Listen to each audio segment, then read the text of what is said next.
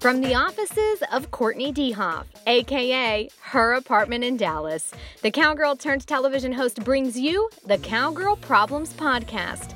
This podcast is where country and city living collide.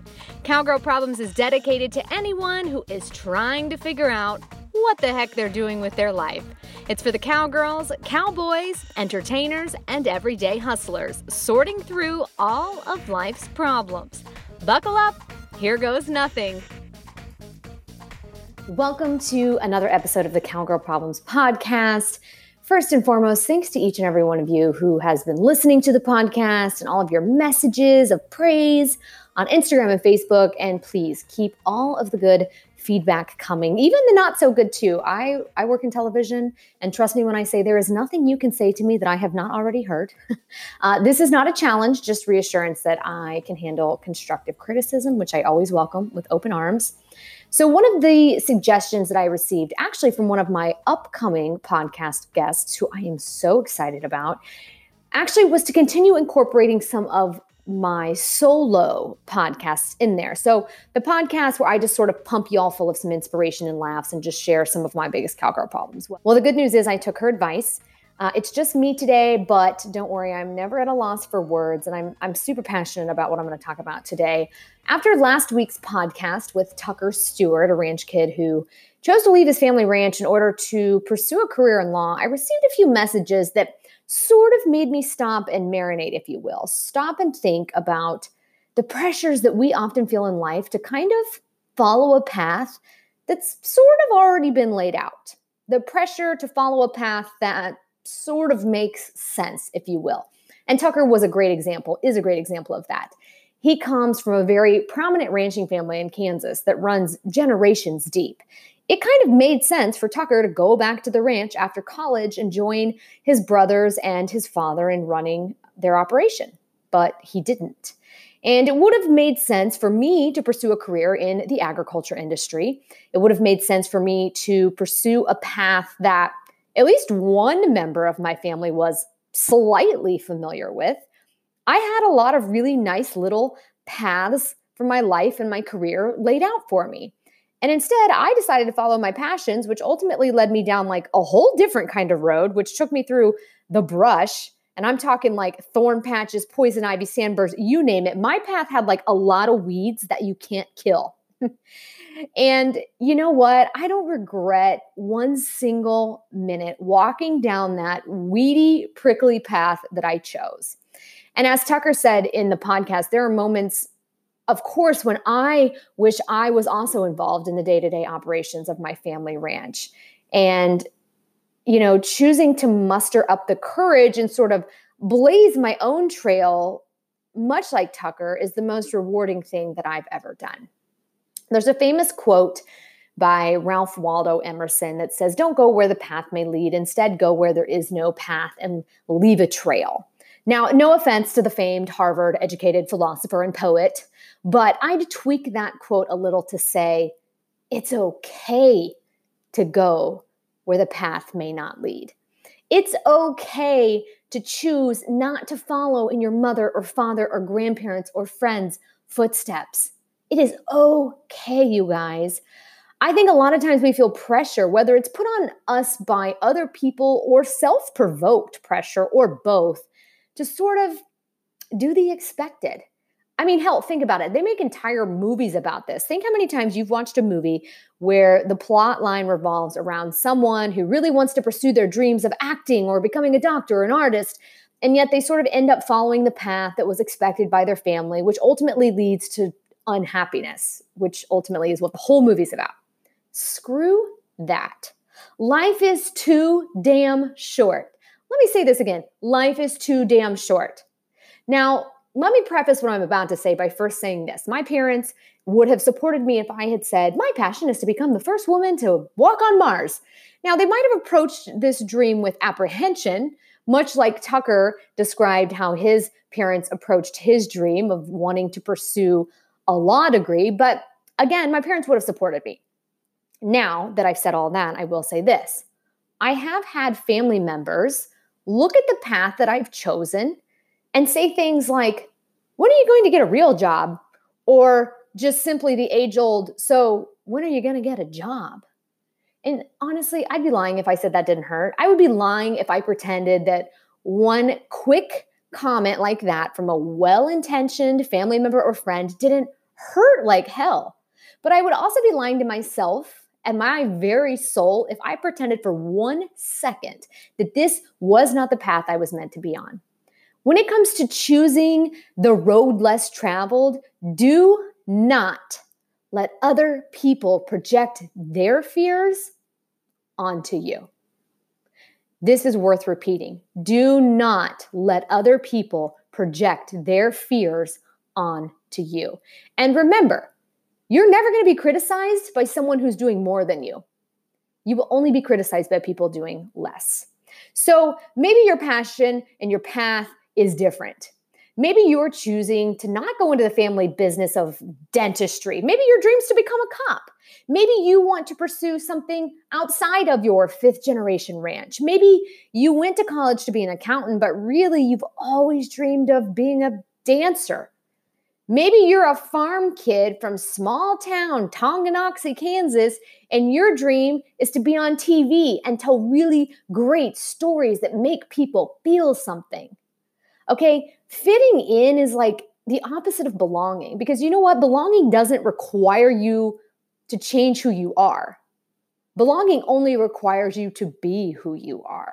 So no matter what your dream is, belong on that path that's calling to you.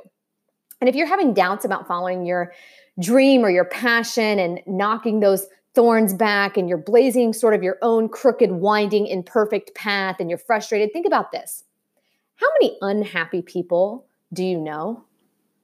How many people do you know personally or have you encountered in life who are just like perpetually unhappy?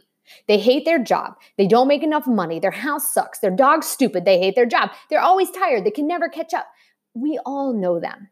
Now imagine if you follow a path that isn't yours, that was actually created for you by someone who doesn't actually know what's in your heart. Imagine how unhappy you're going to be. Do you want to be like those people, the ones that we all know? Now, for those of you listening who grew up in agriculture, I think we have the added pressure of carrying on generations of hard, proud work. We're a very proud culture. And I know, trust me, I know how scary it can be to walk away from that. I know how devastating it can be to learn you weren't there when your favorite horse died. I know how soul-crushing it is to know that your whole ranching family is back home in Kansas celebrating the holidays without you because your chosen profession doesn't take days off. Like, trust me, I get it. But don't for 1 second let yourself think that just because you left that lifestyle behind means that you are any less important to that lifestyle and that culture.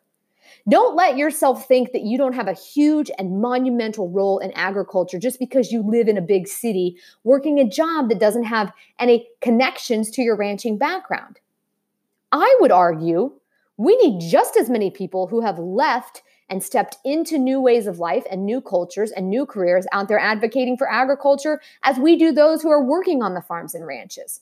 Agriculture needs all of you courageous badasses out there who are advocating in unconventional ways.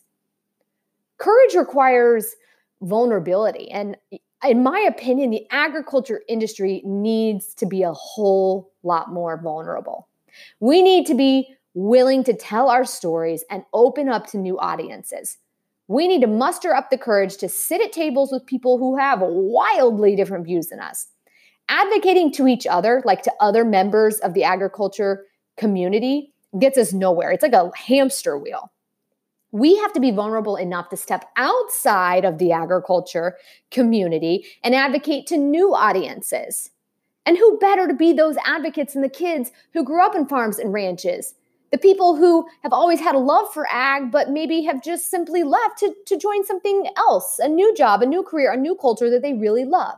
They've chosen to pursue new passions that took them down those non-traditional paths. And in my mind, you are invaluable to agriculture. So I would just encourage each and every one of you listening, man, follow your path. Bulldoze one just completely down if you need to. Because if we're being honest with ourselves, there is nothing more satisfying in life than saying F you to fear, which 99.9% of the time is what keeps us from following our hearts and just doing what we know we want to do. Nike said it best, just do it. And here's the thing, you're going to fail probably multiple times. I've been unemployed 4 times. I've had contracts and not re-signed. I've had agents refuse to represent me for years. I've been told I was too fat, the wrong color, the wrong gender, too perky, too common, too whatever. You know what? So what? Those were just the thorns in my path. And those failures in my television career ultimately led me to becoming a huge and passionate advocate for agriculture.